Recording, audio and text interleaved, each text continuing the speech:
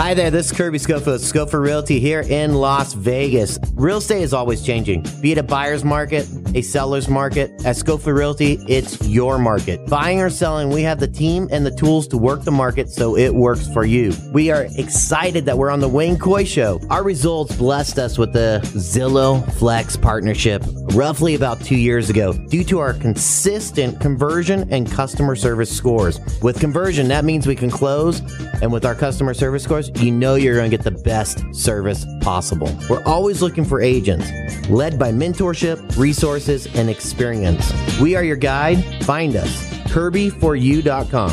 That's Kirby, the number 4, the letter U.com. Kirby4u.com or call 702-766-9538. Again, 702-766-9538. Live from Las Vegas, this is the Wayne Coy Show. We got to get you in the right mood here. Set the table. My magic organ.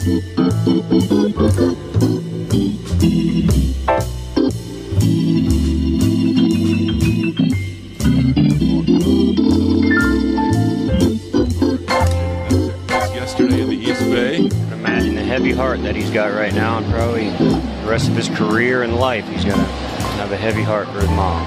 Mom had a great sense of humor. She was talking only recently about her boys, the Piscotti boys, playing naked wiffle ball in the backyard growing up. That's what it takes to get you to the show.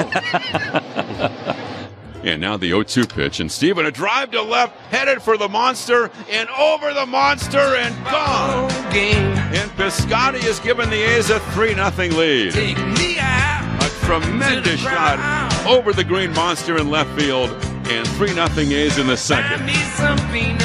Well, that was a magic moment there as Stephen Piscotti, who at that time played for the Oakland A's, hit a home run in his first at-bat after his mom passed. Well, the years have gone by, but the pain is still there. There's no way around that. But the good news is that they've taken all of that emotion, the whole family has, and redirected it. And if you're new to ALS Cure, here's an opportunity for you to find out everything you need to know about it and meet the guy who's really behind it. That's Steven's dad, Mike Piscotti, who's on with us right now. Hey, Mike, how you doing? Wayne, so great to see you. I've heard of you from you a bit since you've been to Vegas. I always think you're one of the guys with the biggest smile and the biggest heart, and so it's great to see you. Even love you sporting the silver and black there, big guy. Yeah, that's not going to change. In fact, I told them they followed me here, we'll get into have the A's following you. I was going to say, we'll get into maybe that as well, a double follow. But, all right, well, we'll catch us up. First of all, how old is Stephen now? Stephen is 32 32, years old. Okay. And he has how many brothers? He has 2. Stephen's the oldest. He's 32. Nick's the middle boy. He's 30, and he played little ball himself. He went to he was drafted out of high school as a pitcher by the Royals, but he went to Duke instead, and then ended up having some arm issues. But so he got to play a little ball. My youngest, Austin, was a shortstop at St. Mary's College. Got drafted by the A's, and now he's an accountant. So Stephen's still hanging on a little bit. Oh yeah, baseball, and he's now with the White Sox organization. Which is kind of crazy, right? Because I know he was in the Midwest before with the Cardinals. Mm-hmm. So this is a little bit of a return to that part of the country for him. Does he like it there in the Midwest? Yeah, particularly in the St. Louis, Kansas City area, those are just some of the best baseball fans, that are around. You can say barbecue, Mike. It's okay. But, he's actually excited to see if he can get called back up with the White Sox. He's in AAA, kind of getting his swing back now. And now that they've picked him up on a minor league contract, he's hoping he'll get an opportunity up there. It'll be great. The Cardinals were playing the White Sox when he had his first at bat in the majors. So there you go. It's what's the word? It's serendipity. There you go. I'm glad you said that. Yeah, right. So he was with the Giants for a minute, right? And that would have been kind of nice because it would have been close for Dad to get out to the ballpark. Yeah, we're hopeful. We're grateful the Giants gave an opportunity in spring training, and he had a good spring. He did. It's just a crowded outfield over there. So we were a little surprised that he got released, but all in all, you work hard and good things will happen to you. Heck yeah. So by way again of introduction, if you don't mind, I mean, we heard that piece there at the beginning where Stephen hit that home run. Yeah. Can you take us back to, I guess maybe from well, first of all, your wife was just a trooper. I mean, she was at every game for all the boys, as were you. And then you got this news. So how did you deal with that? Well, it was an interesting life. We raised our family, in Pleasant and the Livermore area. I coached a lot of baseball. There were times that I coached all three teams at the same time, because I'm a bit of a nut like that. And Gretchen supported me in that, and she was just the ultimate team mom. Fast forward after she passed, we were given the George Bush Little League Parents of the Year award. Whoa. A little bit after that, and it was an organization that we truly grew up with, appreciated when the boys were younger, and life was kind of going kind of good. Stephen was actually with the Cardinals at that point. Nick was pitching at Duke. Austin, I think, probably, I don't know if he had started at St. Mary's or not at that point, but life was kind of going along, and then Gretchen started feeling some symptoms in her of like drop foot. She was under her gait. I remember walking through St. Louis in the airport, and she goes, "Did you hear my gait sounds kind of funny?" And she's kind of a complop sort of thing. So, we went and had it looked at, and, for a long time, people thought it might be her back. There's some sort of nerve damage. And so you start down this path where you're kind of investigating a lot of things. She actually had a back surgery. And when that didn't do it, we started seeing neurologists, and, then you do tons of the nerve tests, and then you start doing the stuff where you're getting tests for Parkinson's and heavy metals and a number of these neurological things that cause neurological disease, and you're hoping you have one of them, because the last thing when you don't have it, the diagnosis is ALS, and unfortunately that happened, and we were at UCSF, good people there, but it's just the hardest thing. Gretchen called it the day the bomb dropped, and you just really kind of, I remember sitting in the parking lot afterwards just thinking, well, we know that this is not a curable disease, right, at this point, and you're just going to make a pact to make every day the greatest day it can be, because that's the day God's given you, right? So, we started off on that path. And how much did you know about ALS? I'm guessing nothing really. Right. Very little, honestly. I knew of Lou Gehrig's disease. Right. Funny kind of her. Stephen in high school had to write an essay, and he chose Lou Gehrig.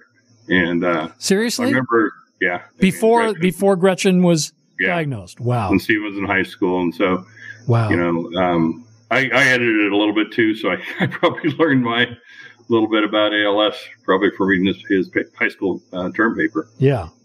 So this is a learning curve for the whole family.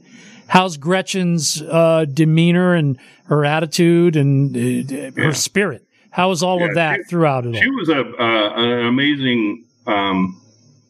She's always been an amazing person. She was a very social person. Just had tons of friends.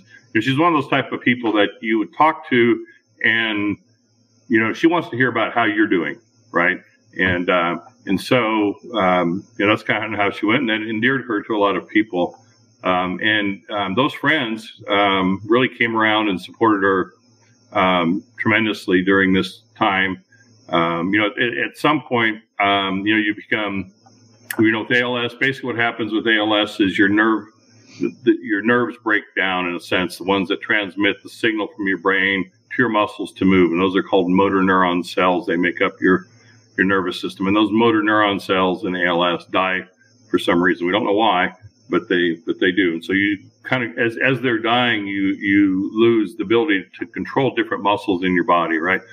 And so it's a progression, right? You start off, you're having trouble walking, and maybe one day now you can't walk anymore. Now you're in a wheelchair. Maybe one day you can't swallow, or you have a hard time breathing, and so your body's just breaking down, really losing its ability to control the muscles that need to keep you alive. And as we started getting into more of the paralysis state, if you will, where you can't really move your legs or your arms all that much. I had just we call them the night angels. There were 6 of Gretchen's friends that would come, one every night. And, I'd start off with Gretchen in the bed. I was still trying to work half time. And so I would stay there till, maybe 3 or 4 in the morning, and then I'd kind of tag out, and then the night angel would come in, one of our friends, and, help her with the rest of the day. And I'd go off to work till noon and get back and take care of things. So I was Gretchen's caregiver, in a sense, along with his team. As someone becomes paralyzed and you can't move, you have to go from your chair to the bed to the toilet to the and that all involves somebody else. And all these lifts, and so I did every lift for her. I was, glad that I could, and I had the strength to do it, and so it was.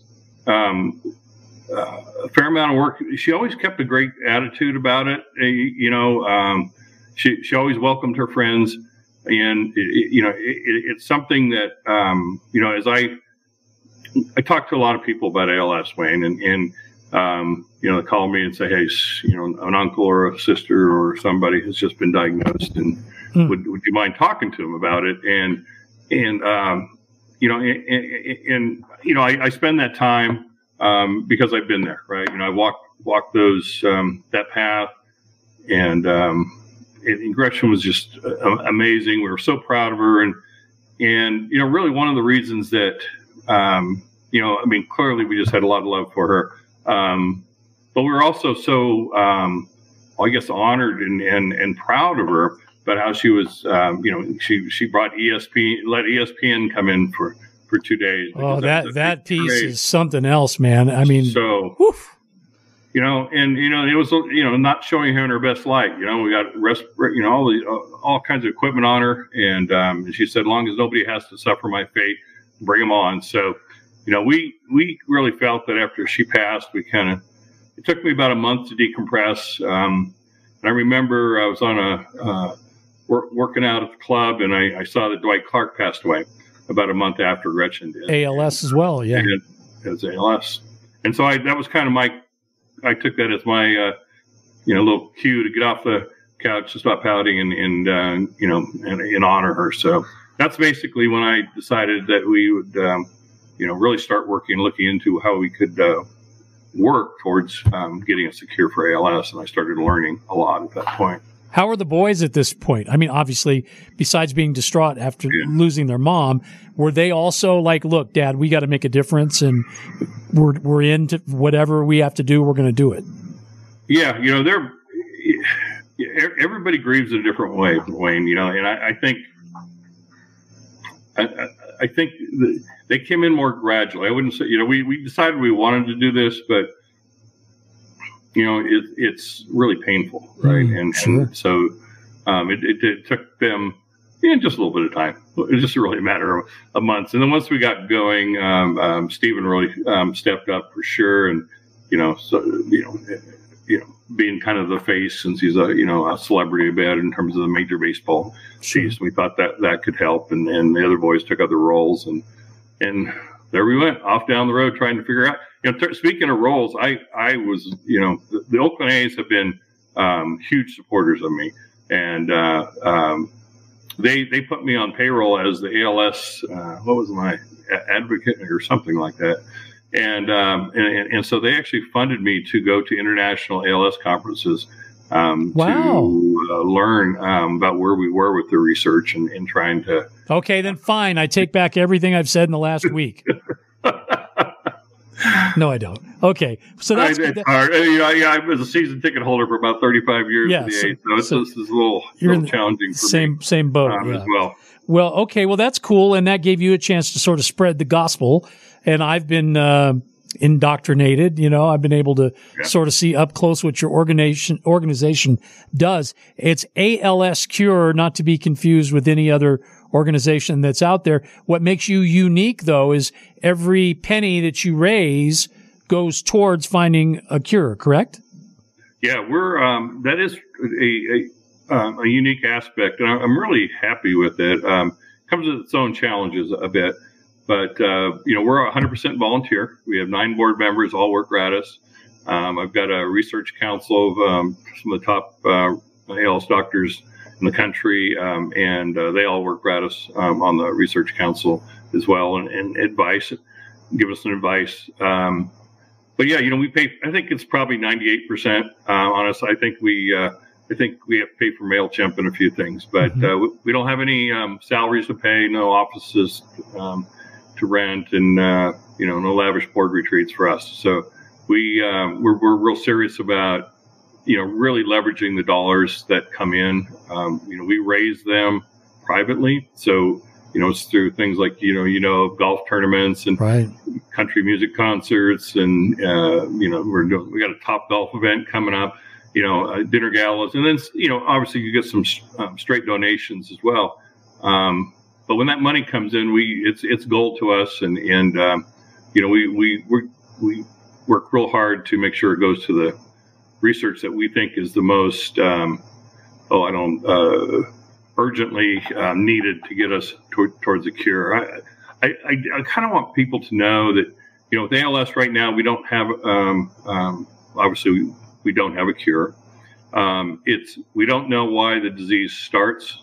We don't know why it progresses, and we really don't have a biomarker, which is also known as a test for ALS, which is why Gretchen went through. I mentioned all those different tests, and when you don't have one of those, you have ALS. Well, things really haven't changed that much since Gretchen passed in terms of that. But one of the things that's important, Wayne, is we have to come up with a target for the therapies.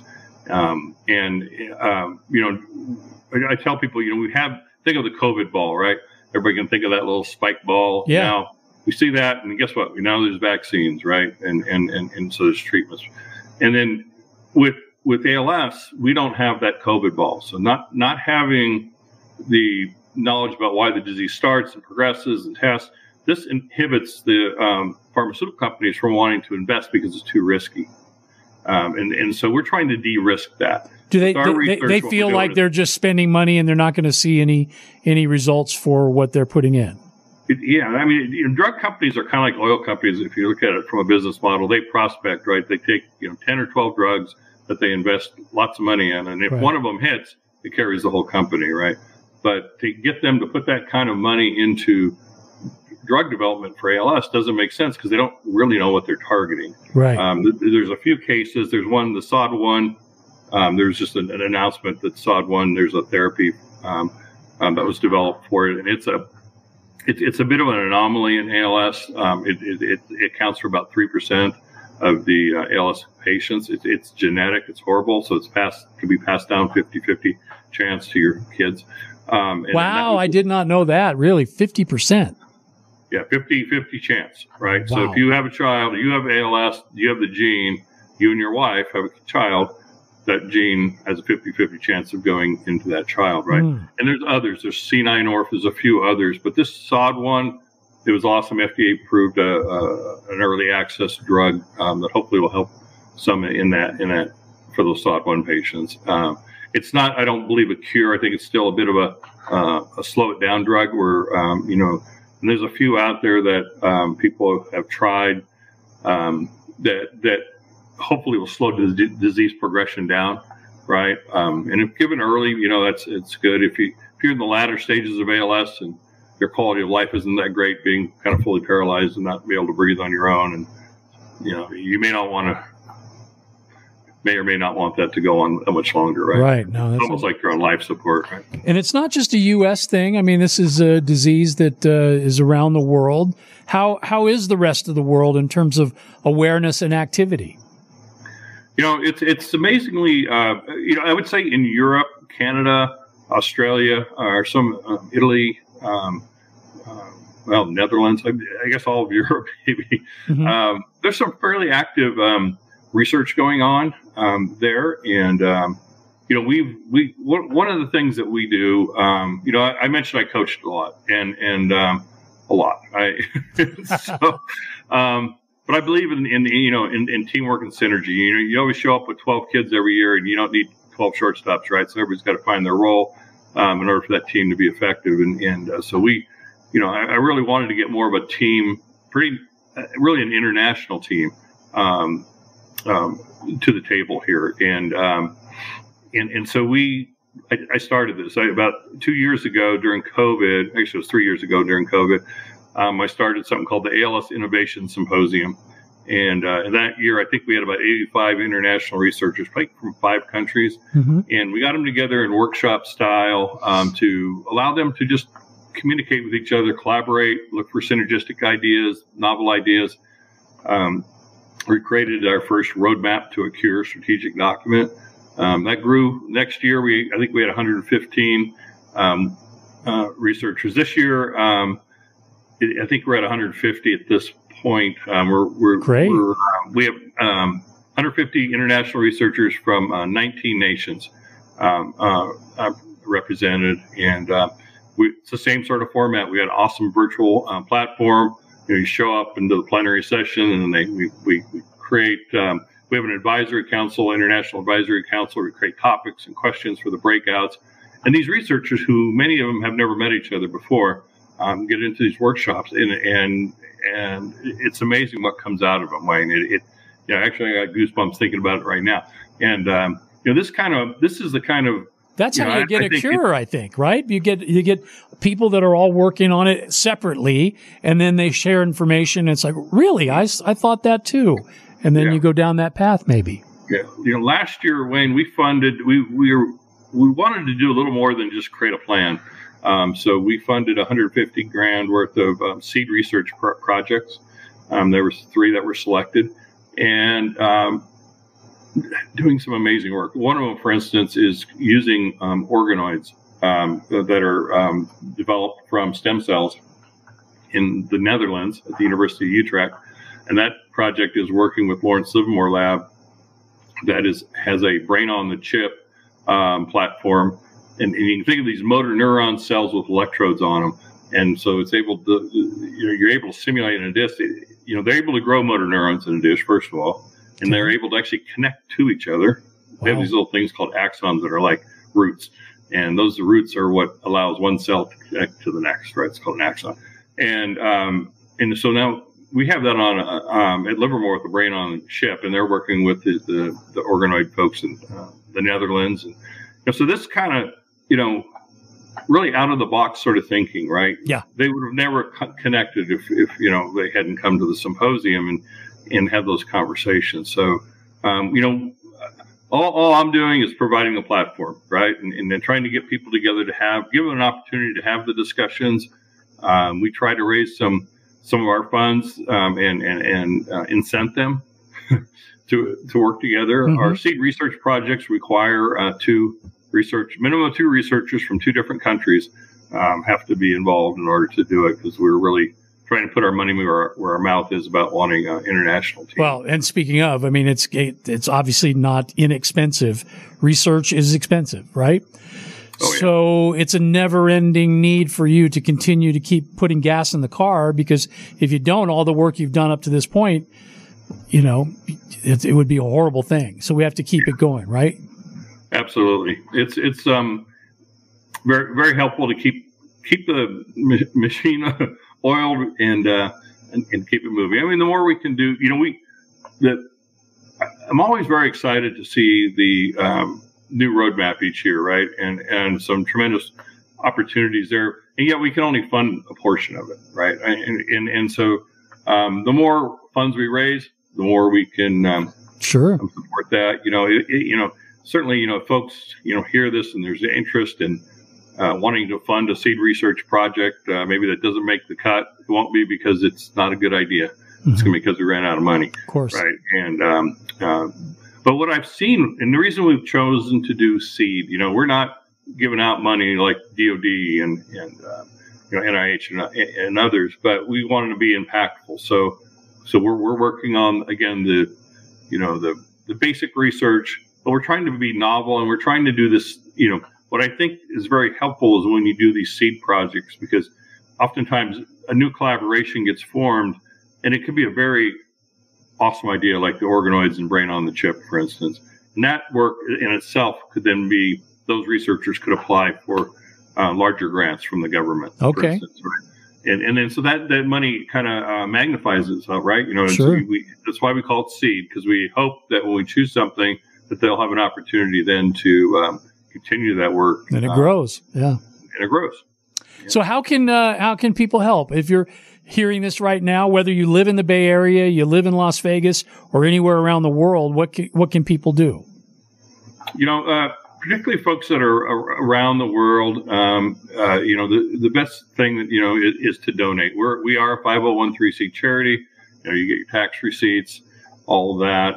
You can do that at alscure.org. Okay. alscure.org, and you can donate. We welcome donations. They can also reach out to me. You have to let me know if I can share my email here. I don't know if I can. You can do whatever you want, Mike. It's my show. Go ahead. All right. Well, I'm Mike P. M-I-K-E-P. P for Piscotti. At alscure.net. And, if you have any ideas, sometimes, it's great if folks have the discretionary money, but not, in this economy, not everybody has it, right? Right. To be honest. But, and every little bit helps. That's one way. Others are to maybe have a novel idea on how we can do a fundraiser. We're looking at doing one up on a boat up in Seattle this summer and some other things. I'm always wanting to have fun with our events. So I always say we put the fun in fundraising. Well, probably, I think the most viral fundraise ever started on the internet, and it was ALS that got it going, correct? Yeah, that was the bucket challenge, right? Yeah, absolutely. So, I'm very open to ideas if folks have that. Or, again, it may not be that you have that much discretionary money to donate, but maybe you have a great idea that you think would be fantastic in your neck of the woods, wherever that might be. Or time, right? Feel free to reach out, because we don't mind traveling and trying to support. It's something that we work hard at, and again, that's how we put gas in the tank, I guess. Yeah, right? sure. Well, we've got a Top Golf here, been here for a little while. So if this event that you're about to do does as well as I think it's going to, I think you need to bring the show to Vegas. And how about Boise, Idaho? They just got a brand new Top Golf. Is that right? Yeah. It is so much fun, Wayne. I'd like to do more of them, honestly. We did it last year. And in the San Jose Top Golf, it was brand new last year. Beautiful facility, great, decor, and it was, people had the most fun. Oh my goodness! We get together for about 3 hours, and basically we're eating and drinking and golfing, right? Yeah. And playing these games, and they're, you don't have to be any good at it, right? Which is Right. awesome. There's we put different games up there. Some are for the experts, and some are just for fun, but people are hooting. That's the secret. Oh my God. I think, Mike, the secret is that you don't have to be a golfer to go to Top Golf and just have a great time.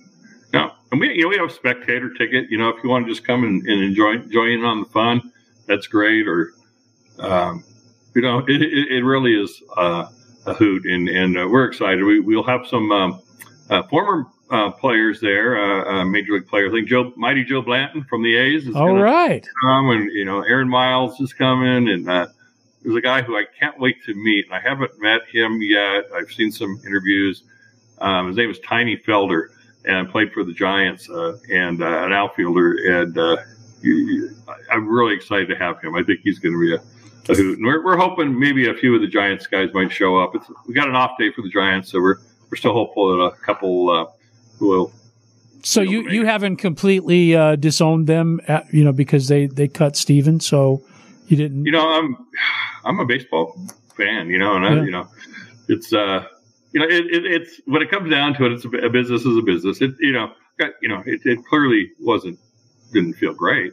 Right. But we're glad he landed on his feet. And I like how you just move on. I live vicariously through you in that regard. Because I linger, and I probably shouldn't. So we got to get a cure for this thing, Mike. I know it's something that you guys are working hard on, and I just think that, this is May 1st, and this is ALS Awareness Month. So we're starting off on the first day of the month. We wasted no time. So if you have questions, one more time, please give out that website. It's alscure.org. Do I have that right? alscure.org. Okay. Yes, sir. All right. And when is the Top Golf event in San Jose? San Jose, it's May 18th. It's a coming Thursday. Going to be some awesome food. We got some great food. Drinks are wonderful, and guaranteed to have a good time. It'll put a smile on your face, and we'll do some good for folks that are suffering this disease. So, man, I just would love to see you guys come out. I love your spirit, Mike. I love all the hard work that you've put in, and I love the fact that, it won't be for naught, no matter what. I mean, the ball's definitely being kicked down the road, and somebody has to be able to be kind of up at the front of the line. Leaders lead in times like this, and that's what you do. So thank you very much for that. I appreciate that. Wayne, we called this the ALS Cure Project because projects have an end, and the end for us is when we have a cure. Yeah. And then I go fishing, and and that's it. So we're not looking to materially benefit from this. We're just, I don't want that day anymore to come where I hear the next person calls, "Hey, my sister has ALS." Yeah. Whatever. We just kind of want to get that over with. I really think that the technology exists, and if we put an international team together, we're gonna come up with a cure. I just really want to reach out and thank you again. I'm glad I wore my colorful shirt because I knew you'd be wearing something. Heck yeah. I had no idea what you were going to wear, but I had an idea it was going to be. You got the memo, even though I didn't send one. No, I just know you. That's all it is. Thank you, sir. Mike Piscotti. Thanks for inviting me on, buddy. You got it. He is the president of the ALS Cure Project charity. And again, if you want to go to the website, alscure.org/donate, if you can do that, that would be great for you to do. It is ALS Awareness Month. And I guess the main thing is find out as much about it as you can and then tell other people and get involved. Don't just sit on the sidelines. Help out if you can. And a cure can be done. We can get there. Okay. Appreciate that. Hi there, this is Kirby Schofield, Schofield Realty here in Las Vegas. Real estate is always changing. Be it a buyer's market, a seller's market, at Schofield Realty, it's your market. Buying or selling, we have the team and the tools to work the market so it works for you. We are excited that we're on the Wayne Coy Show. Our results blessed us with the Zillow Flex partnership roughly about 2 years ago due to our consistent conversion and customer service scores. With conversion, that means we can close, and with our customer service scores, you know you're going to get the best service possible. We're always looking for agents, led by mentorship, resources, and experience. We are your guide. Find us. Kirby4U.com. That's KIRBY, the number 4, the letter U.com. Kirby4U.com or call 702-766-9538. Again, 702-766-9538. Do you need low-priced, quality health insurance for any reason right now? Then call myhealthinsurance.com today. We specialize in helping American workers find affordable health insurance. You can save money on dental, vision, prescription drugs, too. Our message is simple. If you want affordable health insurance for you and your family, even if you have a medical condition, call right now. Is right now the best time for you to start looking for affordable health insurance? We have hundreds of plans to choose from. With one free phone call, you can learn about an affordable health insurance plan that fits your budget. Don't wait. It's a free call. Call now. 800-876-7061. 800-876-7061. 800-876-7061. That's 800-876-7061. MyHealthInsurance.com is owned and operated by IHC Specialty Benefits, a licensed insurance agency. We are not an insurance plan or provider. Not all plans are available in all areas. You may be contacted by an insurance agent. Do you use the expensive blue or yellow pills to charge your sex life? Are you thinking about it? What if we can promise you the same results for less than $3 a pill? If you're paying $20 a pill for the other pills, you're getting taken to the cleaners. Our pills deliver the exact same results for less than $3. You'll save more than $16 a pill for the same results. And right now, radio callers will get 44 blue or yellow pills for $120 with free discreet shipping. You can save more than $700 off pharmacy prices. Charge your sex life now and save a ton of money. Call now and get your 44 pills and save over $700 and qualify for free shipping. Stop overpaying and call right now. Paid for by Steel Man Pills. 800-431-9102. 800-431-9102. 800-431-9102. That's 800-431-9102. Hey, listen to this. Share Life Vacations has a special treat for you. It's a free 3-day, 2-night getaway to either magical Orlando or exciting Las Vegas. It's your choice. Absolutely no strings attached. Share Life will also include a second vacation to your choice of over 30 additional popular resort destinations. Now, we can't give everyone a fantastic prize package like this, so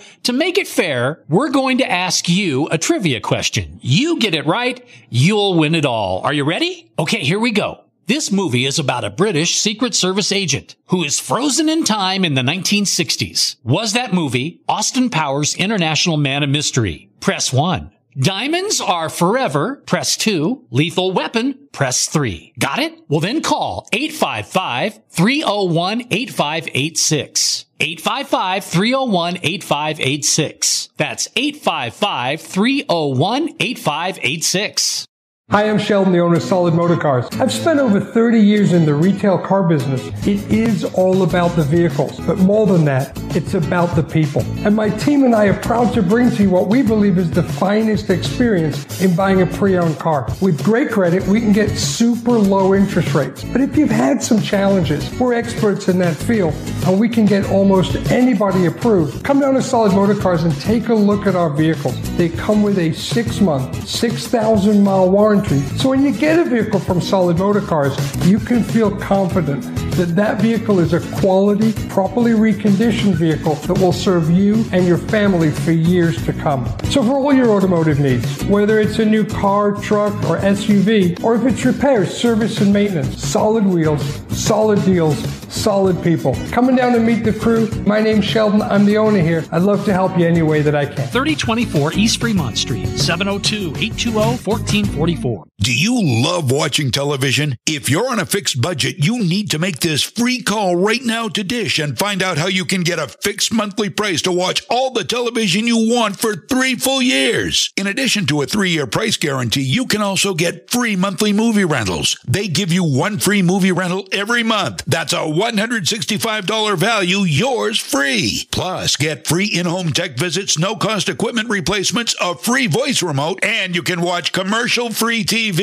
Even access all your favorite apps to stream like Netflix, Amazon Prime, YouTube, and more. Now is the perfect time to call Dish. Take advantage of the 3-year price guarantee. Save yourself some money, and all your equipment is free. Call right now. 800-586-4206. 800-586-4206. 800-586-4206. That's 800-586-4206. Welcome to Hash House A Go-Go, where we've been serving farm food and crafted cocktails for over 2 decades. Visit us for the full Hash House experience at any of our 5 Las Vegas locations. Hash House A Go-Go is where old school meets new and gets twisted. We bring people together over good food and fun. Come in for breakfast, lunch, or dinner, and come hungry because our portions are huge. Visit us online to see our entire menu at hashhouseagogo.com. Hash House A Go-Go. It's a Midwest thing, and there's nothing else like it.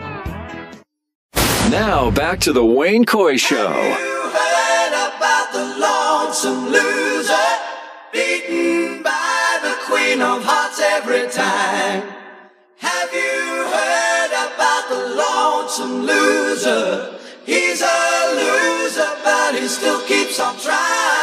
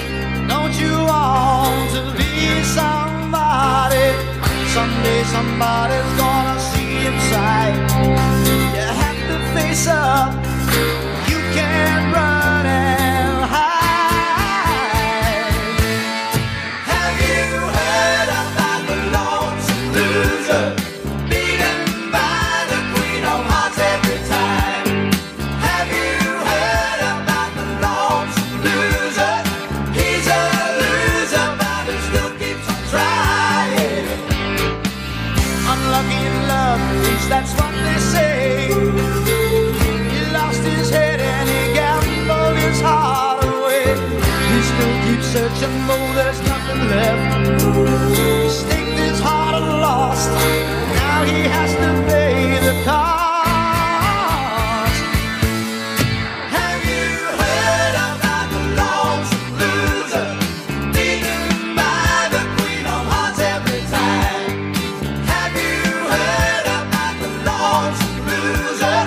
He's a loser, but he still keeps on trying. It's okay, he smiles and says, though this loneliness is driving him crazy, he don't show what goes on in his head.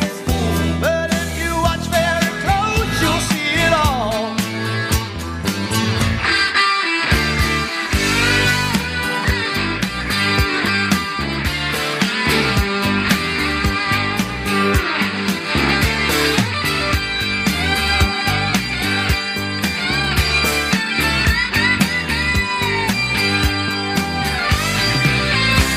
Sit down and take a look at yourself.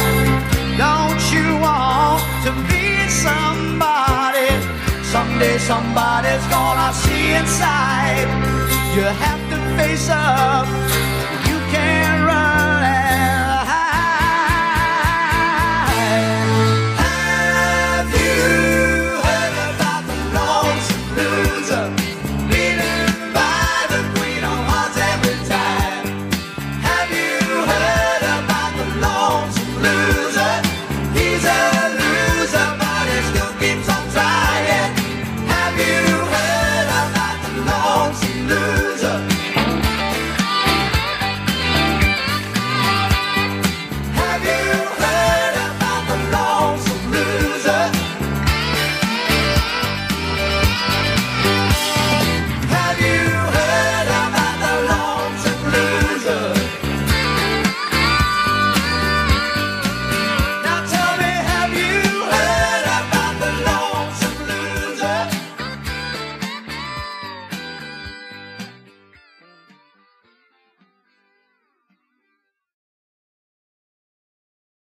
Have you heard about the lonesome loser?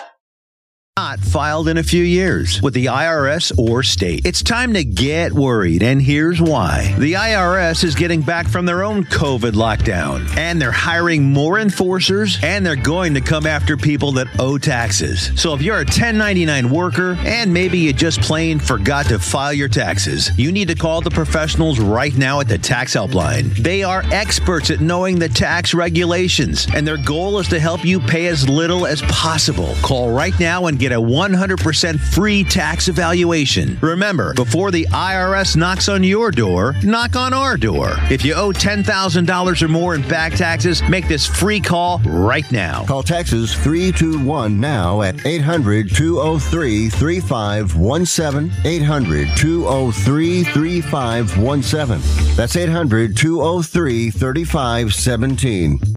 Now back to the Wayne Coy Show. Ladies and gentlemen, Wayne Coy! Hi, I'm Wayne. Oh, Mr. Wayne. Hi, Mr. Wayne. Wayne. Over to Wayne. And Wayne, touchdown. Listen to what I say. Ladies and gentlemen, he's one of my best friends and one of the best comics in the business. Make some noise for Brett Ernst. Love makes you give up all the things I don't wonder. After the World War II generation, America just takes a nosedive. Like my generation, I don't even know what I am. Whatever the f Eminem is. Okay, what did we do? We didn't storm Normandy. What did we do? What, the East Coast, West Coast rap war? Is that our claim to fame? And that's another thing. If you're in your 40s and 30s, late 30s, stop commenting on what the music the kids are listening to. All right? Our music sucked too. Stop acting like all of our wish was dope. Yeah, Rico Suave, he was phenomenal, wasn't he? Yeah, Milli Vanilli, remember them? They weren't even singing! Brett Ernst, welcome to our humble abode. It is so nice to have you here, man. I didn't think I would be a part of something like Cobra Kai. You know what I mean? Yeah. And Johnny, that's that's a cool thing to be a part of. Yeah.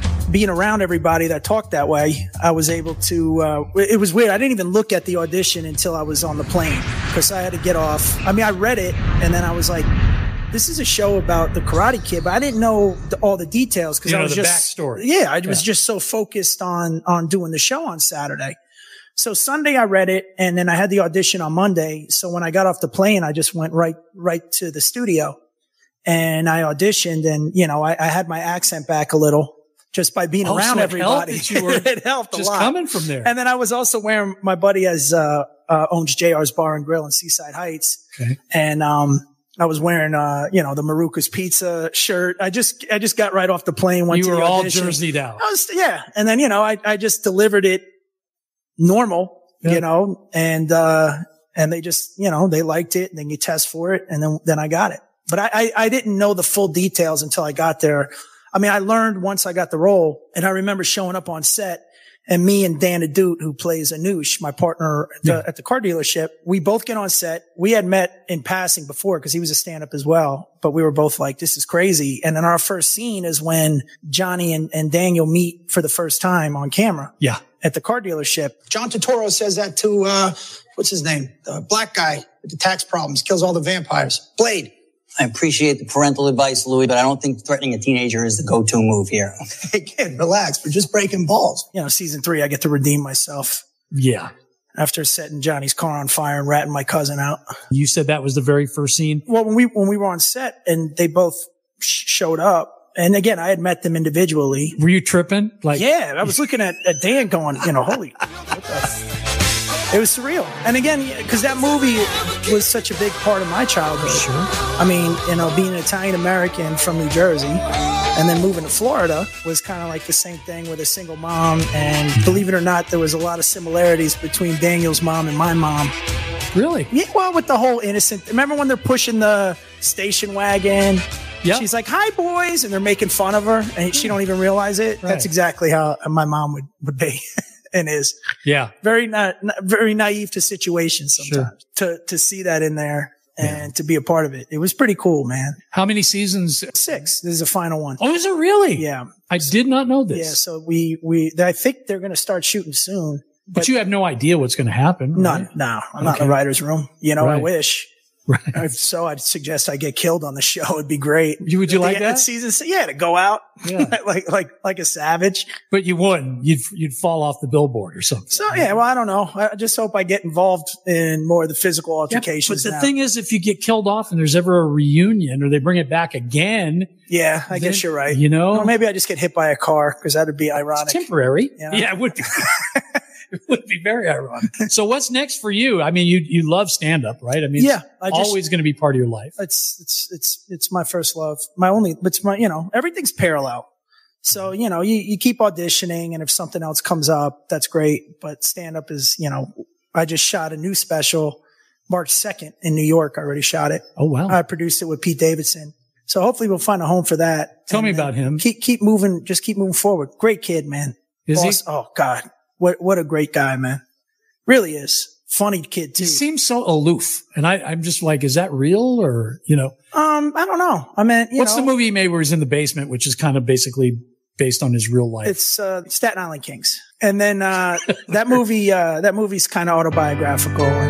But, the crew of guys that I'm friends with in comedy from, Burr to him to Paul Verzi to Sebastian Maniscalco, there's a nice guy. We have a whole great, because we all came up together, but I knew Pete when he was younger. You know what I mean? Cause it's like a kid to you. Yeah. And he was, just always a cool kid, man. Wow. Was that a fun visit? Can't wait to have him back. And you know what? There's more fun around the corner, more laughter with one of my favorite comedians of all time. Her name is Debbie Gutierrez, and she's coming to Las Vegas, and we're going to find out what she's got in store for us. Going to be at the MGM Grand, and we'll catch up with Debbie in just a few minutes. Live from Las Vegas, this is the Wayne Coy Show.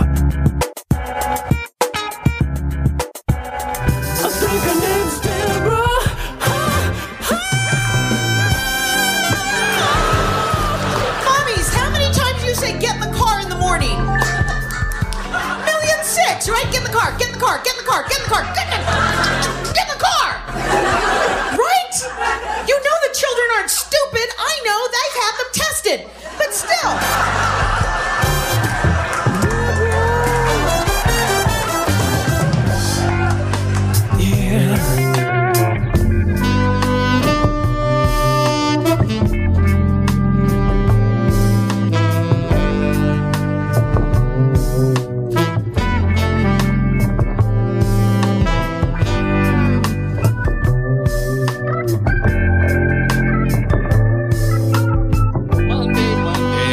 The song say you can't trust that day, Debbie Gutierrez? Yeah, but it's 1/7 of our lives, so come on. Yeah, that's true. I'm not going to look at it that way. It's also, I just saw this morning. It's Mercury retrograde. If you're into all of that, do you know what that is? Have you heard of that? I don't. Okay. That's where, I guess something happens planetary wise where Mercury is in retrograde, which would seem to mean it's wearing bell bottoms and puka shells. And then it screws everything up. So anything electronic you don't want to do while you're in Mercury retrograde. So this is me holding my hands up. Okay. I'm not going to touch anything. And I'm just going to one more time try to say, hello, Debbie Gutierrez. Hello. It is time to throw cinnamon out your door, though. You sweep a little cinnamon outside your front door on the first of the month. Okay. And it's it's May Day, right? Isn't there the maypole and all that? Yeah. And comedians are some of the most superstitious people you can be around. Comedians and baseball players, I think. Oh yeah, baseball players. I forgot about them. They're real superstitious. And those Catholics, good God. Don't get her started. Jeez. Well, as the little thing underneath us says there, Debbie Gutierrez at the Comedy Club, Brad Garrett's Comedy Club at the MGM Grand, the 8th through the 10th of May. So that's coming up here pretty quick. What's tougher for you? Are you there for the week? I'm there for the week, Monday through Sunday, ending on Mother's Day. So Brad always brings me in for Mother's Day, and then he joins on the weekend. And so he's on stage with me on the weekend, Friday, Saturday, Sunday. And it is such a ball because the first of the week I get like maybe 40 minutes with the audience. And then he comes on and I maybe get 5 or 6 because I don't know. It's so fun working with Brad because you don't know if he's behind you. Like people are laughing and you're like, he's behind me, right? Yeah. Yeah. So you just never know. But yes, I would think as tall as he is, Debbie, I would think you'd know if he was behind you, but apparently not. No. I'll be in the middle of a setup and the audience is laughing. I'm like, well, the setup is killing. And he's behind me. Yeah.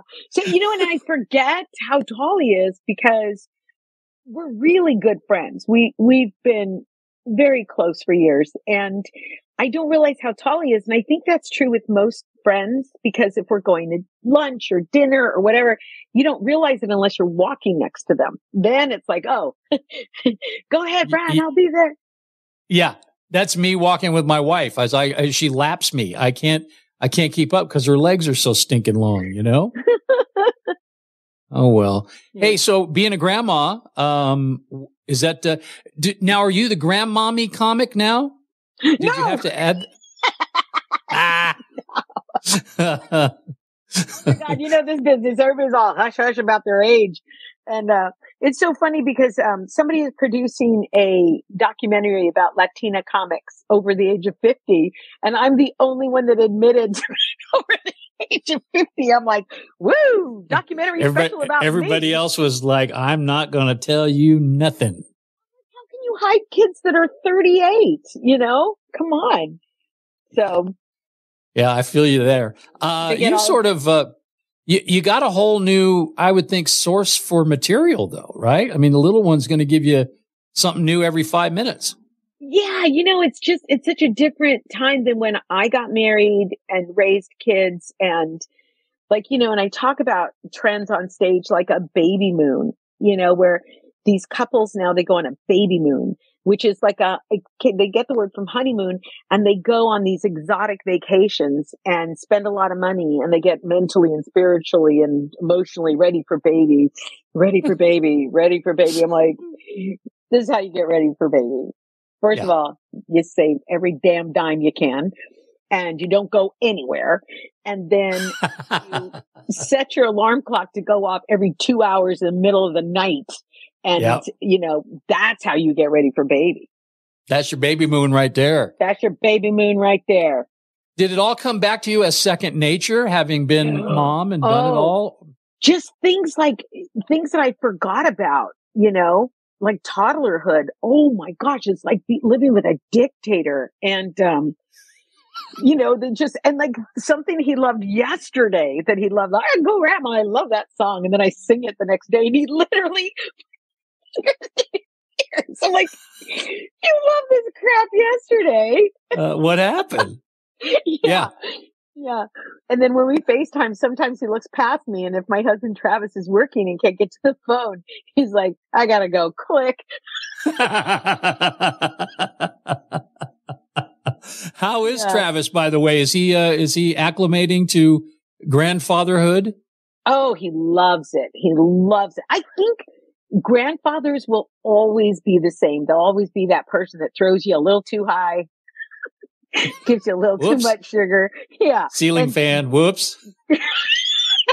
Dusts you off. You're fine. You're fine. That's all grandpas say. You're fine. You're good. You're fine. Yeah, but the funny thing is, if you do that very same stuff as a dad, you're considered to be like an idiot, Grandpa gets away with it.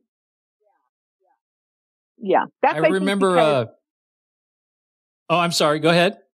Oh, I was going to say that's because I think they realize your value as grandparents as they go on. Like, would you like me to come babysit? Woo, that kid comes flying through your door.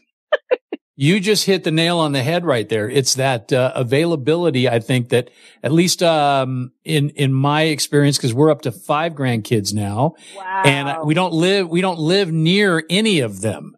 So hard. It's very, very hard, but it's also freeing in a way because you're not on speed dial. So that's kind of cool. When you come over, you're coming over on your terms, and you just got off an airplane, so you get a little slack for that. Versus, you're right down the street. You're like a light switch. It's grandma time, right? Yeah. So I came out here for 2 weeks. This is my second week here, and it's beautiful and peaceful. We're in the middle of Pennsylvania. They live on 53 acres of land. It's just gorgeous and peaceful, and it's so different from LA. So different. And did you grow up in LA? Are you a Los Angelino? Okay. So So always in Southern California. And so it's just weird, like little things like watching the local news and nobody has plastic surgery. So, you know what I mean? Like, I'm like, why do the anchors look odd? And I realized, nobody has plastic surgery. And had any work done. Yeah. So, and it's not just the news, Debbie. It's a trip to the store, right? I mean, everybody in line with you at the grocery store hasn't had plastic surgery. And they're very nice to you, and very conversational. And I'm just kind of not used to that from Southern California. So, don't look at me. Don't make eye contact. Right. Yeah. Right. So, are you tempted to stay and just say the heck with this? Call Brad Garrett and say, forget it. I'm stuck in Pennsylvania with my grandkid. No, because I do love what I do. I mean, I'm getting to that age where most people get to, like, am I going to continue with this? Am I going to slow down a little bit? Am I going to, go full force? Am I going to reinvent myself? And I'm entertaining all that right now because the world of comedy and stage has certainly changed. And we saw it with COVID, and we saw these TikTokers who are hilarious. I'm not going to be one of those comics like, they're not funny. They're funny for about 3 minutes, minutes at a shot, but they can't hold an audience for 45 to an hour, but they sell tickets. So it's kind of a conundrum, and, so I'm grateful. Are you finding a lot of those TikTokers are touring TikTokers now? Are they out to, really? I did not know this. Because they sell tickets, Wayne. They sell tickets. Gotcha. But again, they can't go more than, and they're hilarious and they're nice people, but a seasoned comic knows how to, entertain hard for 30 minutes, bring it down during the check drop and then bring it back up and close the show. And so, they have some things to learn about, Showtime, how that works. Different than looking at your phone, but they're funny. They're funny. They're so young. They're so young. I mean, so when you were that young, the typical way to get it done was to go and get stage time somewhere, anywhere, as much as you could, right? Yeah. And you couldn't, press your phone, click on something on your phone and get millions of people watching you at a time. It really was whoever could see you at that club that you were at,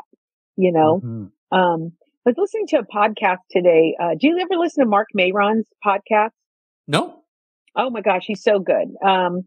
He has everything from Obama. He does a lot of comedians, but I was listening to his podcast today with Bud Friedman, and Bud's talking about the day when they were building up, the Improv and the Comedy Store. And then Jamie comes in with the Laugh Factory. And, I was there when they were all at their height. And so it was pretty typical for me to do all 3 rooms in one night. Yeah. Jump in the car and get over there as fast as that little Toyota would take you. Oh my gosh. And sometimes you'd be with another comedian and you would just drive around, drop that comedian off and come pick them up and they would switch into the driver's seat and then they would drive around so you didn't have to find parking. And wow. Yeah. I remember those days. So in a way, I mean, do you kind of wish you had it as easy as they do now? Because boy, you're right. One push of a button and I learned a lot. I learned how to be confident. I learned how to travel. I learned how to drive in any kind of weather. I learned how to read a map and a Thomas guide. Yeah.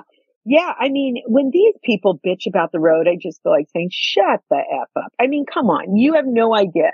It's not, when you get off a plane and you got to figure out a taxi or rent a car or, and they tell you on the directions, like where on the, what was that map that Thomas guide? Yeah. Where the coordinates were. And you had to read that. Yeah. Big book. So yeah. So I had to learn all that. And I'm glad I did. Some would probably accuse me of being on his payroll, but I'm not. It's just that it was a time in my life that I remember. So I'm going to ask you, does the name John Yoder ring a bell with you at all? Yeah. Did you work for him? No, I don't think. What did he own? Or what? He was an agent who handled comedians in the Midwest primarily. No. And all the gigs were like 9 hours apart. And so those one-nighter things? Yes. No, I was very, very lucky that my first night as a stand-up, I hadn't thought about this in a long time. I took a class and the graduating class does a set. And I had, I think, a 17-minute set, which is pretty long for a newcomer. But I was a teacher before that. And if you want somebody to learn something, give it to a teacher because they'll figure it out. Sure. So I figured out how to do it. And I loved comedy. I loved it. I wanted to be a comedian since I was 6, but no parent goes, you should be a comedian.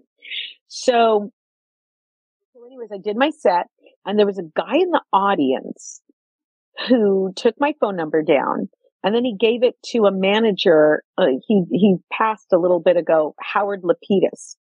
And Howard and his partner, Rick Bernstein, were big, in the comedy world. I mean, they were managing, who were they managing at the time? I can't remember offhand right now, but they were big, right? And so I went to go see them. It's so funny because I go, well, I can't see you until the school break. And they're like, do you know who we are? I'm like, do you know who I am? I've got kids that I got to teach. I can't just drop everything and come see you. I didn't realize how big they were. And so they were able to make phone calls and just get me kind of, to the front of the line. I know that sounds terrible, but once I was there, I had to really prove it. You had your one shot and that was it. Sure. So, so they got me into, they kind of, fast forwarded me. But I was ready. It wasn't a favor. You hit the nail on the head, though. If it's one thing to get the opportunity, it's another thing to do what you need to do to take advantage of that moment, right? Right. And I was a real rule follower. And so the things I learned in comedy class, like don't drink, don't socialize and not socialize with the wait staff. Don't smoke. Don't take people's jokes. Don't make fun of the crowd size. Just all those little things that I learned. It made me a real pro when I got on stage, and I just, and I was a mom. I had 2 little ones at home, so I didn't have time to mess around. I didn't have time to get on stage and figure out if this joke worked. I went to the park with other moms. I'm like, hey, you guys think this is funny? And I would practice with them because they were my target audience. You had like a built-in focus group, didn't you? Yeah, exactly. And I didn't want to waste people's time and money going up there with a notebook saying, hey, does this work? No, they paid good money. They paid for drinks. They paid for a sitter, Mm-hmm. And so, yeah, I just came out of the gate prepared. So who are some of the comics that you can remember sharing a bill with at that stage? Any names we'd know? Ian Bagg. Gabe Iglesias. Really? He came to one of my shows. He was like 17 and he came to the show and he goes, just want to be a stand-up. That's all I want to do. Can I talk to you? Can I buy you a drink and talk to you? 17. You can't buy me a drink. So, you can buy me one, but I'm going to card you first. Yeah. So I sat down with Gabe at an event and he was just taking notes and he was just drinking it all up. And then he came out of the gate at 18 and so I was there by his side for those years. And then I remember being on the road with him, or he was on the road with me at the time, on his 21st birthday. And all the guys were like, we're going to take you to the strip club, Gabe. And they get to the strip club and it's too expensive. So they just took Gabe in the parking lot and they watched the girls walk to their cars. And I'm like, honey, it's not always going to be like this. It's not always going to be like this. But running across the lot with a dollar bill in your hand. Right. So, and then Travis produced the his first couple albums. So I saw Gabe grow from a very young guy to this seasoned comic. And that's been Was he fluffy at that age? Was he fluffy? No. You mean chunky? Yeah. His word is fluffy, I think. Yeah. And I remember getting on a Southwest flight with him coming home from the first Latino Laugh Festival. And I had been breastfeeding a baby then. And so I had to get home and breastfeed. So like the first 20 minutes of that flight was all these questions about breastfeeding. I'm like, oh my God, we can talk comedy. But he was really fascinated. Like, so does it hurt? What happens if there's no milk? Is it just air? I remember him asking me that. I'm like, no, not just air. So, so fluffy. Okay. Do you stay in touch with him now? He was in Pittsburgh the first week I got here. And so we texted back and forth because I'm here. So, but yeah, I hear from him. Yeah. He's very busy, but always very sweet. And most of my texts are like continued success or, I'm so happy to see what you're doing. So, I know I'm sure he puts you on a pedestal and deservedly so. I can tell you this in 2005, he was on my show in Richmond, Virginia, where I was at the time. And, he came in the studio, super nice guy. And he goes, hey buddy, I'm going to do you a favor. I said, what's that? He goes, I'm going to get you some new clothes. And I said, what? He goes, yeah, just follow my lead. I said, okay. So we go on the air. He asked me the name of the local big and tall place. So I wasn't quite sure. We looked it up. I told him what it was. He goes, all right, just stay where you are and watch what I do. So he goes on the air and he goes, hey, as soon as we get off the air, we're going to go over to blah, blah, blah, big and tall shop. What? He goes, my buddy Wayne here and we're going to go in. He goes, I need some new clothes for tonight's show. Hopefully they got what I need, but I'd like to make sure Wayne gets something nice too. Like that. Just completely did like a live commercial for this place that he'd never been to before. Literally, we got off the air. I got off the air. I went into the break room there, and about an hour later, I didn't go with him, but an hour later, he comes back to the station with a bag, and inside the bag are 2 shirts, really nice ones, by the way, kind of nice Hawaiian things, that he picked up. They didn't charge him a dime. He just shouted them out on the air. Of course not. Brilliant. Yeah. He's on a video.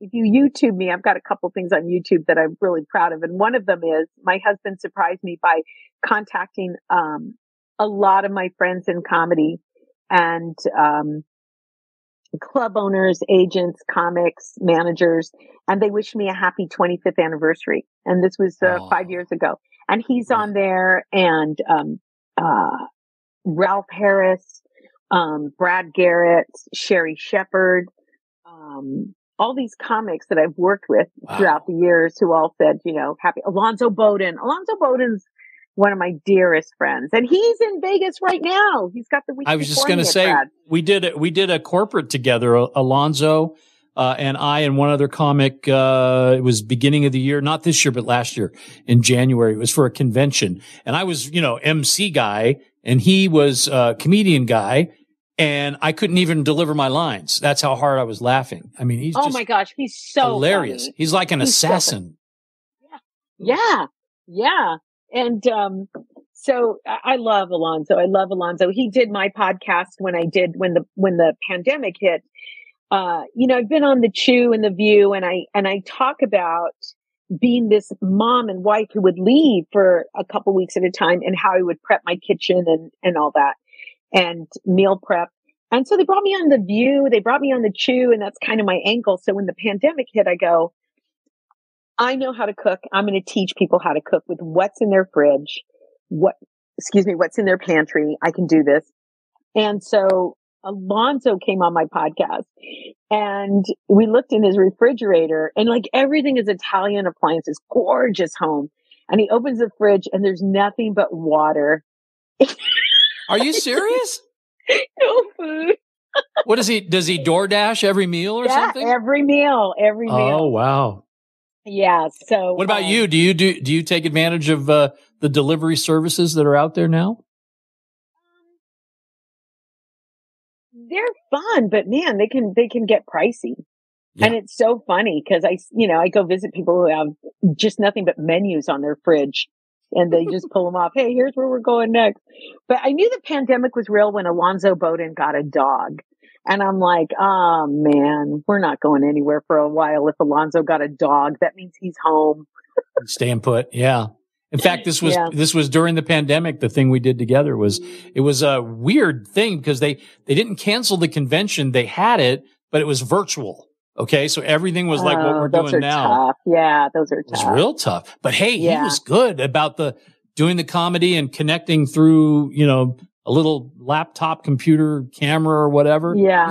He was fantastic that way. How did you do your cooking show during the pandemic?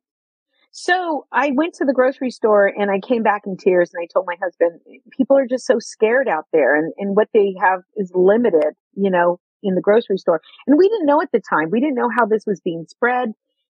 People were looking like surgeons and full blown everything and sanitizing and it was just, and some stores took advantage and hiked up prices, and pasta shelves were empty, and it just felt so foreign. So I told my husband, turn the camera on me. I want to talk to my friends. And I said, we've got this. We're going to go through pantries and freezers and refrigerators, and we're going to talk to neighbors, and we're going to start building meals that you might have forgotten, like sloppy joes and stuffed bell peppers and macaroni and cheese and quesadillas and just like that food that you had at home, You're killing me. I mean, literally killing me. Chili beans and soups. And so then Travis got involved. And once Travis got involved, it turned into this whole production.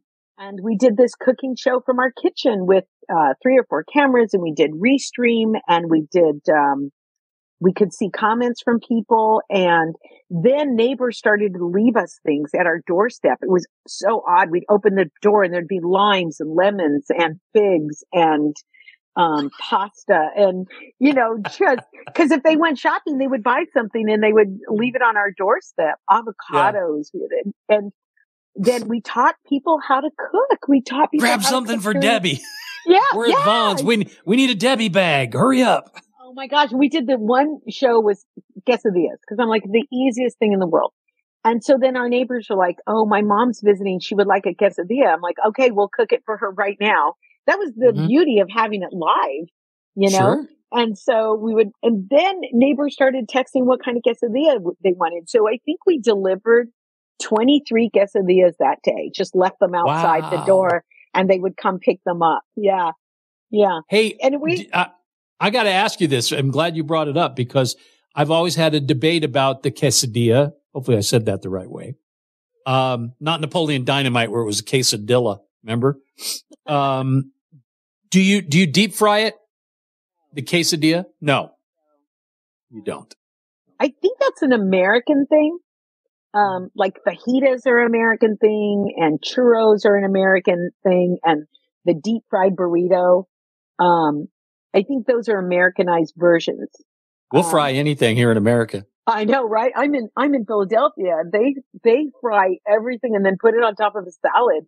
I'm like, why are French fries part of the salad? Because they are. And then I hate this really great potato chip at Trader Joe's because we went shopping out here and I asked my husband to buy some in California and he said they don't sell them in California because they contain lead. I'm like, oh, you know what? That's probably real. He's probably not even making that up. No. He said, I can't find them. They said there's a Proposition 65 or whatever. So there's lead in them. So they'll eat potato chips with lead out here. There's a famous potato chip from Pennsylvania, isn't it? Like, I think Hers, maybe HERRS, one of those. I'm going to go look for it. Yeah, I think it's Philly famous. I'm pretty sure you can get it at Jersey Mike's. They sell them, and I think they're out of Philly. I think. Oh, okay. Okay. All right. So you're telling me definitively that when you make the quesadilla, you don't put it in butter or oil and fry the outside of it. No. No. We did like this big quesadilla bar. So we had different grated cheeses. We had chilies. We had bacon. I had a little bag of shrimp in the freezer. So we stir fried some shrimp, onions, you know, and it was like, and so they would just tell us what they wanted in their quesadilla and we would just make it and wrap it up. And there you go. Cause a lot of these food shows during the pandemic were like, you get your Fontina cheese. I'm like, who has Fontina cheese? Nobody has Fontina cheese. I'll show you how to make a good mac and cheese with what you have. Damn straight. So, yeah. So yeah, I think that. Oh, go ahead. And sometimes giving people permission to eat a peanut butter and jelly sandwich for dinner. We were under a lot of stress during the pandemic, and it's like, you know what? PBJs all around, and some cheeses. You can't beat it. Yeah, but I think we had people connecting over all the different states, and then there was that big storm in Texas, and we had several people watching in Texas that actually connected with each other to help each other out. And the only way they knew each other was through the show. And so we just built this great community that we were really proud of. We did 100 shows and then we called it a day because, you know, grocery stores started to open up again. So I would think that content would be evergreen though. You could continue watching that. Oh, somebody's calling right now, Debbie. They want to know if they can have a quesadilla. So I'm going to tell them to call back later. They heard. See, word gets out quick. Yeah. Yeah. So those shows, I was saying they're out there though. If you want to watch them, are they on YouTube? On YouTube. I have a YouTube channel. And something else I have just got released last month on YouTube that I'm really proud of is I did a TED Talk. And the hardest thing I've ever done in my life. I'll do. It took me eight months to write it. And every single word is vetted. And you have to memorize every single word. It has to pass all this coaching. It's really hard. But I stepped up to the plate to do it. And it was about how I have a transgender child. And since I talk about my children on stage, when my transgender child came out, it was hard. Like, what do I do with this? You know, I don't know. Will I be canceled? Will people hate me? Will they make fun of me? Will they make fun of my child? Which is absolutely not. And at the time, comedians were doing a lot of jokes about transgender people and kicking them in the gut. And that wasn't going to be me. So I left my kids at the same age for years and didn't talk about it and just left them at that age. And at one point I'm like, I'm not authentic anymore. It's just, so I got some help and then I told, my daughter, my youngest daughter, she goes, I'm going to help you with this, Mom. She goes, okay, we got to learn about the vocabulary. And so she was going, okay, you're cisgender, Mom. I'm like, I don't think I'm that. And she goes, no, you're cisgender. And she explained what it is. I'm like, oh yeah, that's me. So all cisgender means is I'm a woman. I identify as a woman. That's it. And transgender means somebody who, like my child, was born male, but identifies as female. So that's transgender. And then there's gender fluid. She started naming all these off, and I go, wait. Cause she got it's a lot to take in. It's a lot. Yeah. And she said asexual. And I'm like, what? Because as a parent, you're like, there are certain words you respond to, like fire, or we have a warrant, and sex. You're like, sex? What did you say about sex? Yeah. So she goes, asexual. You're not allowed to use that word. Right. And she goes, yeah. And, I go, what's asexual? She goes, that's someone who doesn't want sex at all. I said, oh my God, that's me. And she said, no, Mommy, you're just tired. And so we laughed so hard. I'm like, you know what? Maybe this can be something I talk on stage, because I laughed and she laughed. And then I told my mom about my child, and she was quiet for a long time. And she goes, I like the transgender people. I just don't like that Kardashian one. I'm like, Mom, nobody likes her. Nobody likes her. I just heard why I was watching an interview with O.J. Simpson. I have no idea, but he was telling some stories from back in those days that I guess only he would know. But he said that you kind of knew where things were headed way early, and I guess you do, right? I mean, if that's who you are. Yeah, once, and I think the person who's going through it is a couple years ahead of you, but they still don't know how to. And I have to say, the last 5 years, we've had so much more education about what's going on. We're sharing language. We know more people. And I'm so proud of my TED Talk, because it talks about how I developed an understanding. I incorporated into my act. I am teaching people what it means to be transgender, or to love someone who's transgender, to be careful who you hate, because could be somebody you love. And, and I'm just really, really proud of it. And so it's, if you go to, TED Talk with my name, it's there on YouTube to see. And it's a great 10-minute speech. And I'm just really, really proud of it. Are they all 10 minutes? Is that the idea? They're all 10 to 12 minutes. Yeah. Okay.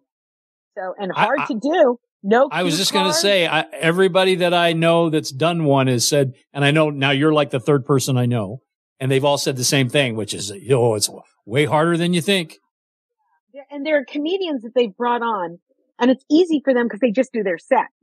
Angela Johnson, Maz Jorbani, they did their set. And so that's easy. But they're with me. They go, look, you're a comedian that has something important to say, and you are more than a comedian. And I had never heard that. You can do this, and it's important for you to do this. And then I had really great people like Ian Bagg and Craig Robinson, who championed me and said, don't go for the laughs. If they laugh at something, because it has some levity, don't hooked into the laugh, That was my question. Were you able to keep it sort of light at times?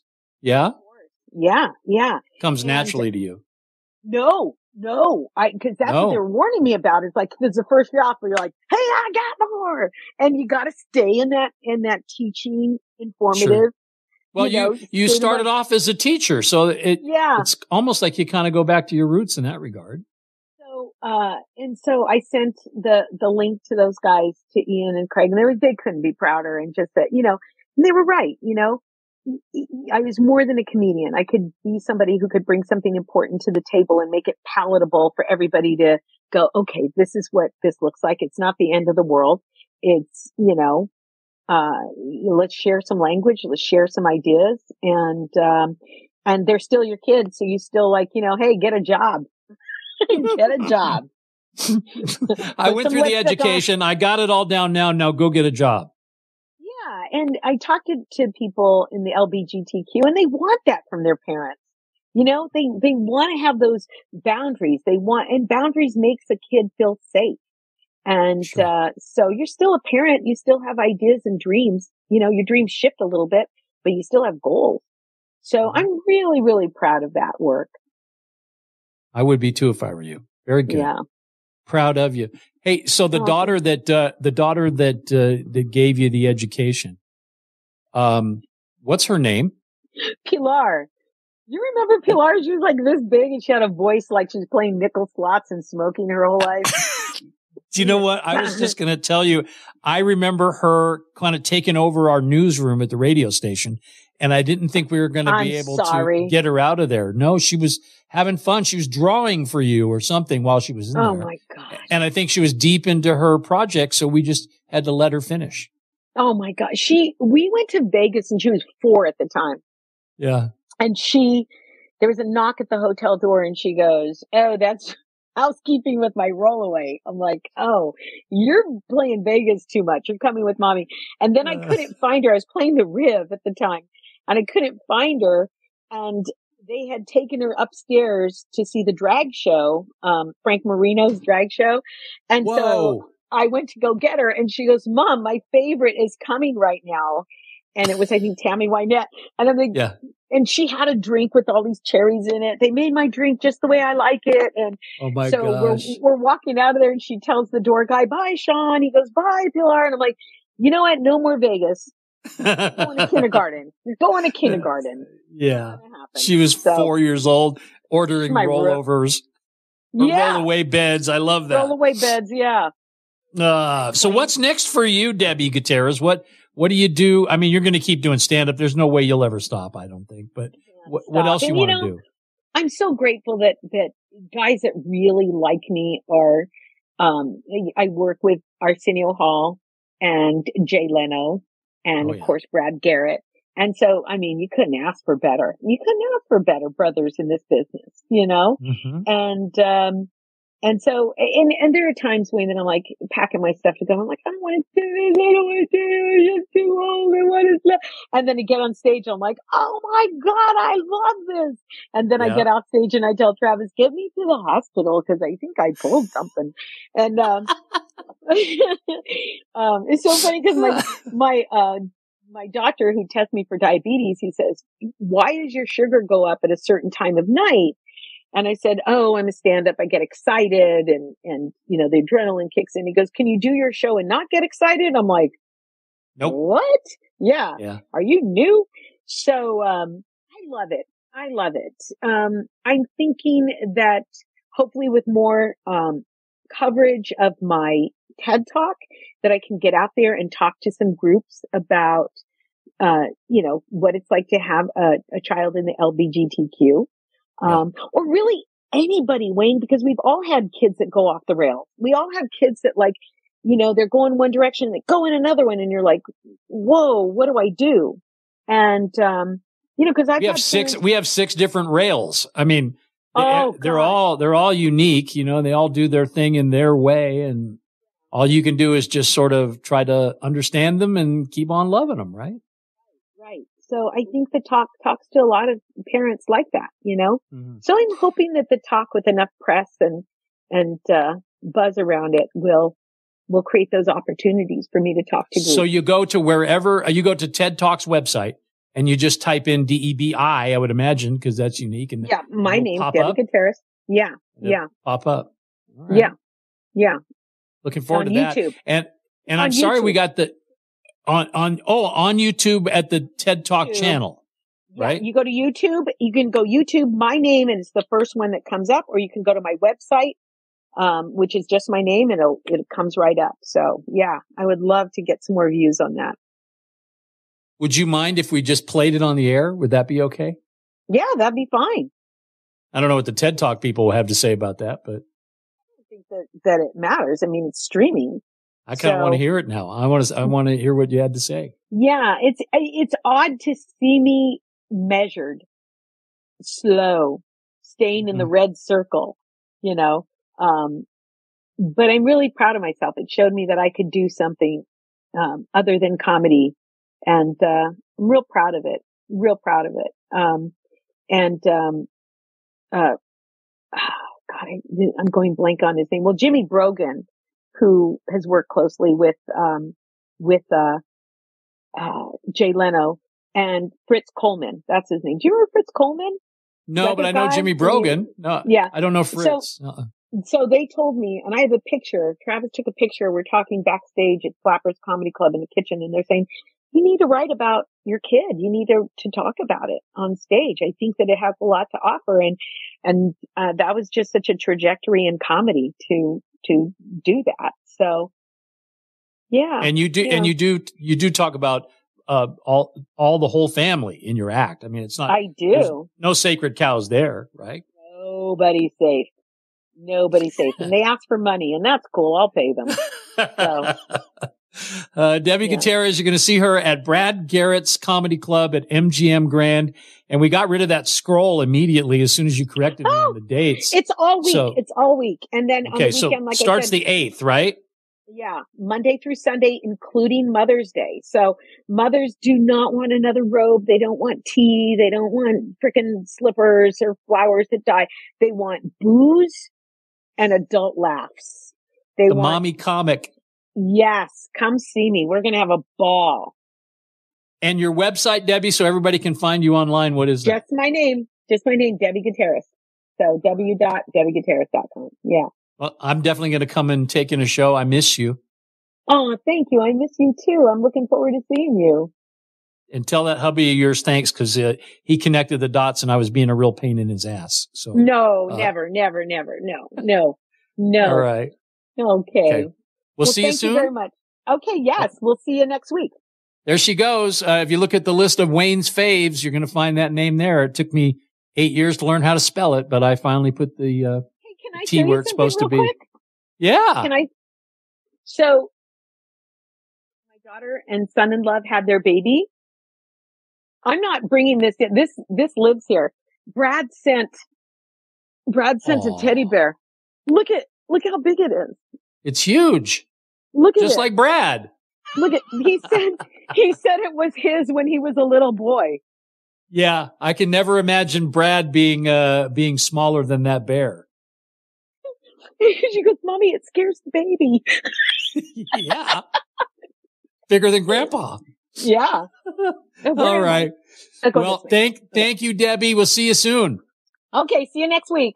Okay. Thanks for everything. Bye. Our first guest has done it all. Her stand-up's been seen on HBO, CBS, and NBC. She won the National Peabody Award for hosting her very own show, A Place of Our Own. Please welcome Debbie Gutierrez.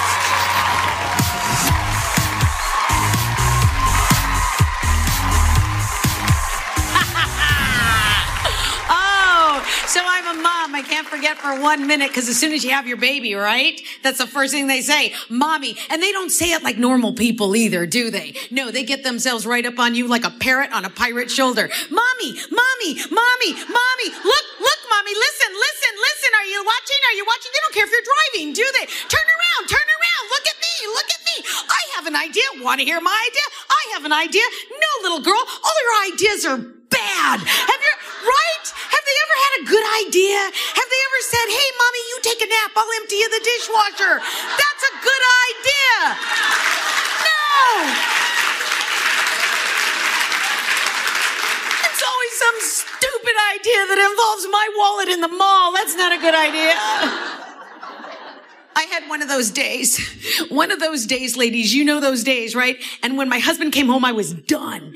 And we got in this huge fight. And he said, you know what, Deb? If you don't like being a mom, there's the door. And I thought to myself, I think I want the door.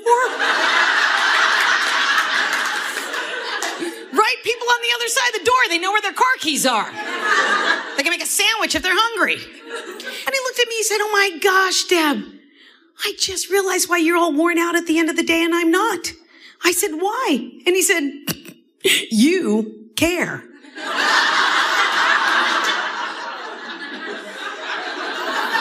Now, at first I was mad, right? And then I took a step back and I looked at my husband and I went, oh, brilliant. Daddies don't care. Daddies don't care. Daddy has consequences, ladies. and then he uses them, right? Daddy doesn't care. Think about it. Think about it. You're out tonight. You all have a teeny tiny purse, right? What's in your purse? A cell phone and a lipstick, and that's it, right? But during the day, aren't you rocking a big old Mary Poppin bag, right?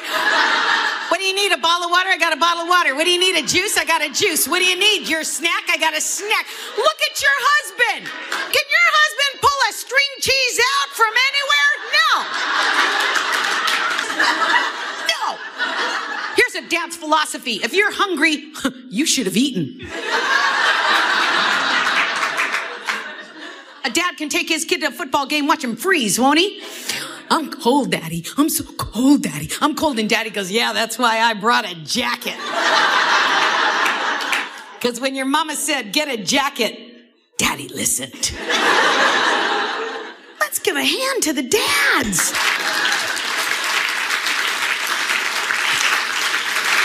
Let your husband come in. Let him be the backbone of your family, ladies. You're going to have so much more time on your hands. And Daddy can do it. Let him do it. It's fun for you. My oldest child popped off at me and then slammed her bedroom door on my face, almost took off my nose.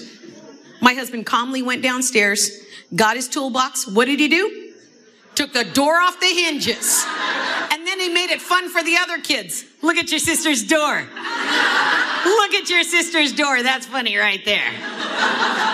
Don't feel bad. Think about this. How many times do you say get in the car in a school morning? Right? Do you ever feel like they don't even, what am I doing? Do I sound like a dolphin? What's going on? Don't you hear me? What does your husband do? Leaves. Don't feel bad for your kids. Your kid will sit right next to Dad at dinner. Daddy, remember when I didn't get in the car? I remember. That was funny. And then, Daddy, remember when I dropped my books and I was crying? I remember. That was funny. Remember Mommy came out and said, stop the car! I want to do that again. Now it's the end of the day and Daddy wants a little some. Give me a little some, girl. How about a little some? Where's your little some? Have a little some. And there's nothing. You finally get that last kid to bed, right? Yeah, last glass of milk, last prayer, head on the pillow, and there your poor man is. Honey. Thank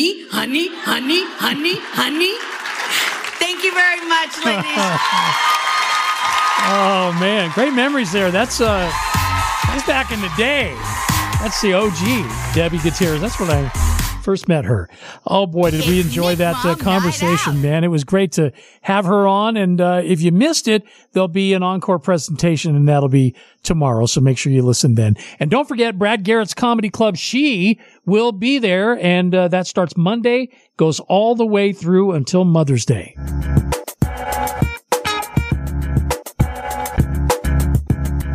In times of economic uncertainty and chaos, your money means nothing. You may not even be able to get it from your bank or ATM. And the money you do have in the stock market will go down and down. What you can bank on is gold and silver. Gold and silver have been a reliable and trusted form of currency for thousands of years. Gold and silver have never been worth zero, and typically gold holds its value during economic turmoil. Call the Gold Hotline now and learn how to protect your money and your assets with gold and silver. And learn how to set up a new IRA or roll over your current one into a gold-backed IRA. Protect your money from the next market crash with gold and silver. Call now for your free gold guide. 800-557-7921. 800-557-7921. 800-557-7921. That's 800-557-7921. Hi there, this is Kirby Schofield, Schofield Realty here in Las Vegas. Real estate is always changing, be it a buyer's market, a seller's market. At Schofield Realty, it's your market. Buying or selling, we have the team and the tools to work the market so it works for you. We are excited that we're on the Wayne Coy Show. Our results blessed us with the Zillow Flex partnership roughly about 2 years ago due to our consistent conversion and customer service scores. With conversion, that means we can close, and with our customer service scores, you know you're going to get the best service possible. We're always looking for agents, led by mentorship, resources, and experience. We are your guide. Find us, KirbyForYou.com. That's KIRBY, the number 4, the letter U.com. Kirby4U.com or call 702-766-9538. Again, 702-766-9538. Do you use the expensive blue or yellow pills to charge your sex life? Are you thinking about it? What if we can promise you the same results for less than $3 a pill? If you're paying $20 a pill for the other pills, you're getting taken to the cleaners. Our pills deliver the exact same results for less than $3. You'll save more than $16 a pill for the same results. And right now, radio callers will get 44 blue or yellow pills for $120 with free discreet shipping. You can save more than $700 off pharmacy prices. Charge your sex life now and save a ton of money. Call now and get your 44 pills and save over $700 and qualify for free shipping. Stop overpaying and call right now. Paid for by Steel Man Pills. 800-431-9102. 800-431-9102. 800-431-9102. That's 800-431-9102. Hey, listen to this. Share Life Vacations has a special treat for you. It's a free 3-day, 2-night getaway to either magical Orlando or exciting Las Vegas. It's your choice. Absolutely no strings attached. Share Life will also include a second vacation to your choice of over 30 additional popular resort destinations. Now, we can't give everyone a fantastic prize package like this, so to make it fair, we're going to ask you a trivia question. You get it right, you'll win it all. Are you ready? Okay, here we go. This movie is about a British Secret Service agent who is frozen in time in the 1960s. Was that movie Austin Powers' International Man of Mystery? Press 1. Diamonds Are Forever? Press 2. Lethal Weapon? Press 3. Got it? Well, then call 855-301-8586. 855-301-8586. That's 855-301-8586. ZenWorld Premium CBD offers full and broad spectrum CBD oil, extracts, and capsules which are designed to help you feel your best. Their products are sourced from the best organic hemp and natural ingredients on the market and are tested for quality, purity, and potency. They have a full range of items from health and wellness to beauty to pets. Call 725-205-9223. Visit online at zenworld.com or stop by their location at 9895 South Maryland Parkway and Silverado Range Parkway. Mention KSHP for 10% off in store or use code KSHP online for 15% off. Do you need low-priced, quality health insurance for any reason right now? Then call myhealthinsurance.com today. We specialize in helping American workers find affordable health insurance. You can save money on dental, vision, prescription drugs, too. Our message is simple. If you want affordable health insurance for you and your family, even if you have a medical condition, call right now. Is right now the best time for you to start looking for affordable health insurance? We have hundreds of plans to choose from. With one free phone call, you can learn about an affordable health insurance plan that fits your budget. Don't wait. It's a free call. Call now. 800-876-7061. 800-876-7061. 800-876-7061. That's 800-876-7061. MyHealthInsurance.com is owned and operated by IHC Specialty Benefits, a licensed insurance agency. We are not an insurance plan or provider. Not all plans are available in all areas. You may be contacted by an insurance agent. My name is Michael Stefanski, and I am the owner and founder of Sin City Custom Suits, custom clothing concierge. I help gentlemen get into clothes that fit them like they're supposed to, that they pick out themselves, and we craft together. 600 different suit fabrics to pick from, about 40 measurements to make sure the suit's going to fit you right. Then we decide, do you want 2 buttons on the front, 3 buttons on the front, how many on the sleeve? Do you want like a custom photo lining for the inside of your jacket? Any number of different things that you can think of. This is all about what do you want. And when you ask guys, what do you want? They don't know because they've never been given the option before. Because I help men look as absolute best as they can. It's transforming people's lives. If you've never had a suit that fits you right, you have no idea how much confidence it gives you. That's the important part. 702-767-2478. Instagram at Custom Suit Guy, SinCityCustomSuits.com. Now back to the Wayne Coy Show. Hey, thanks for being around. Mike Piscotti, ALScure.org. Find out all about it. It is ALS Awareness Month, so do that. And thanks again to Debbie Gutierrez. You'll see her at Brad Garrett's Comedy Club at MGM Grand starting next Monday all the way through Mother's Day. Have a great night. We'll talk to you tomorrow at 7.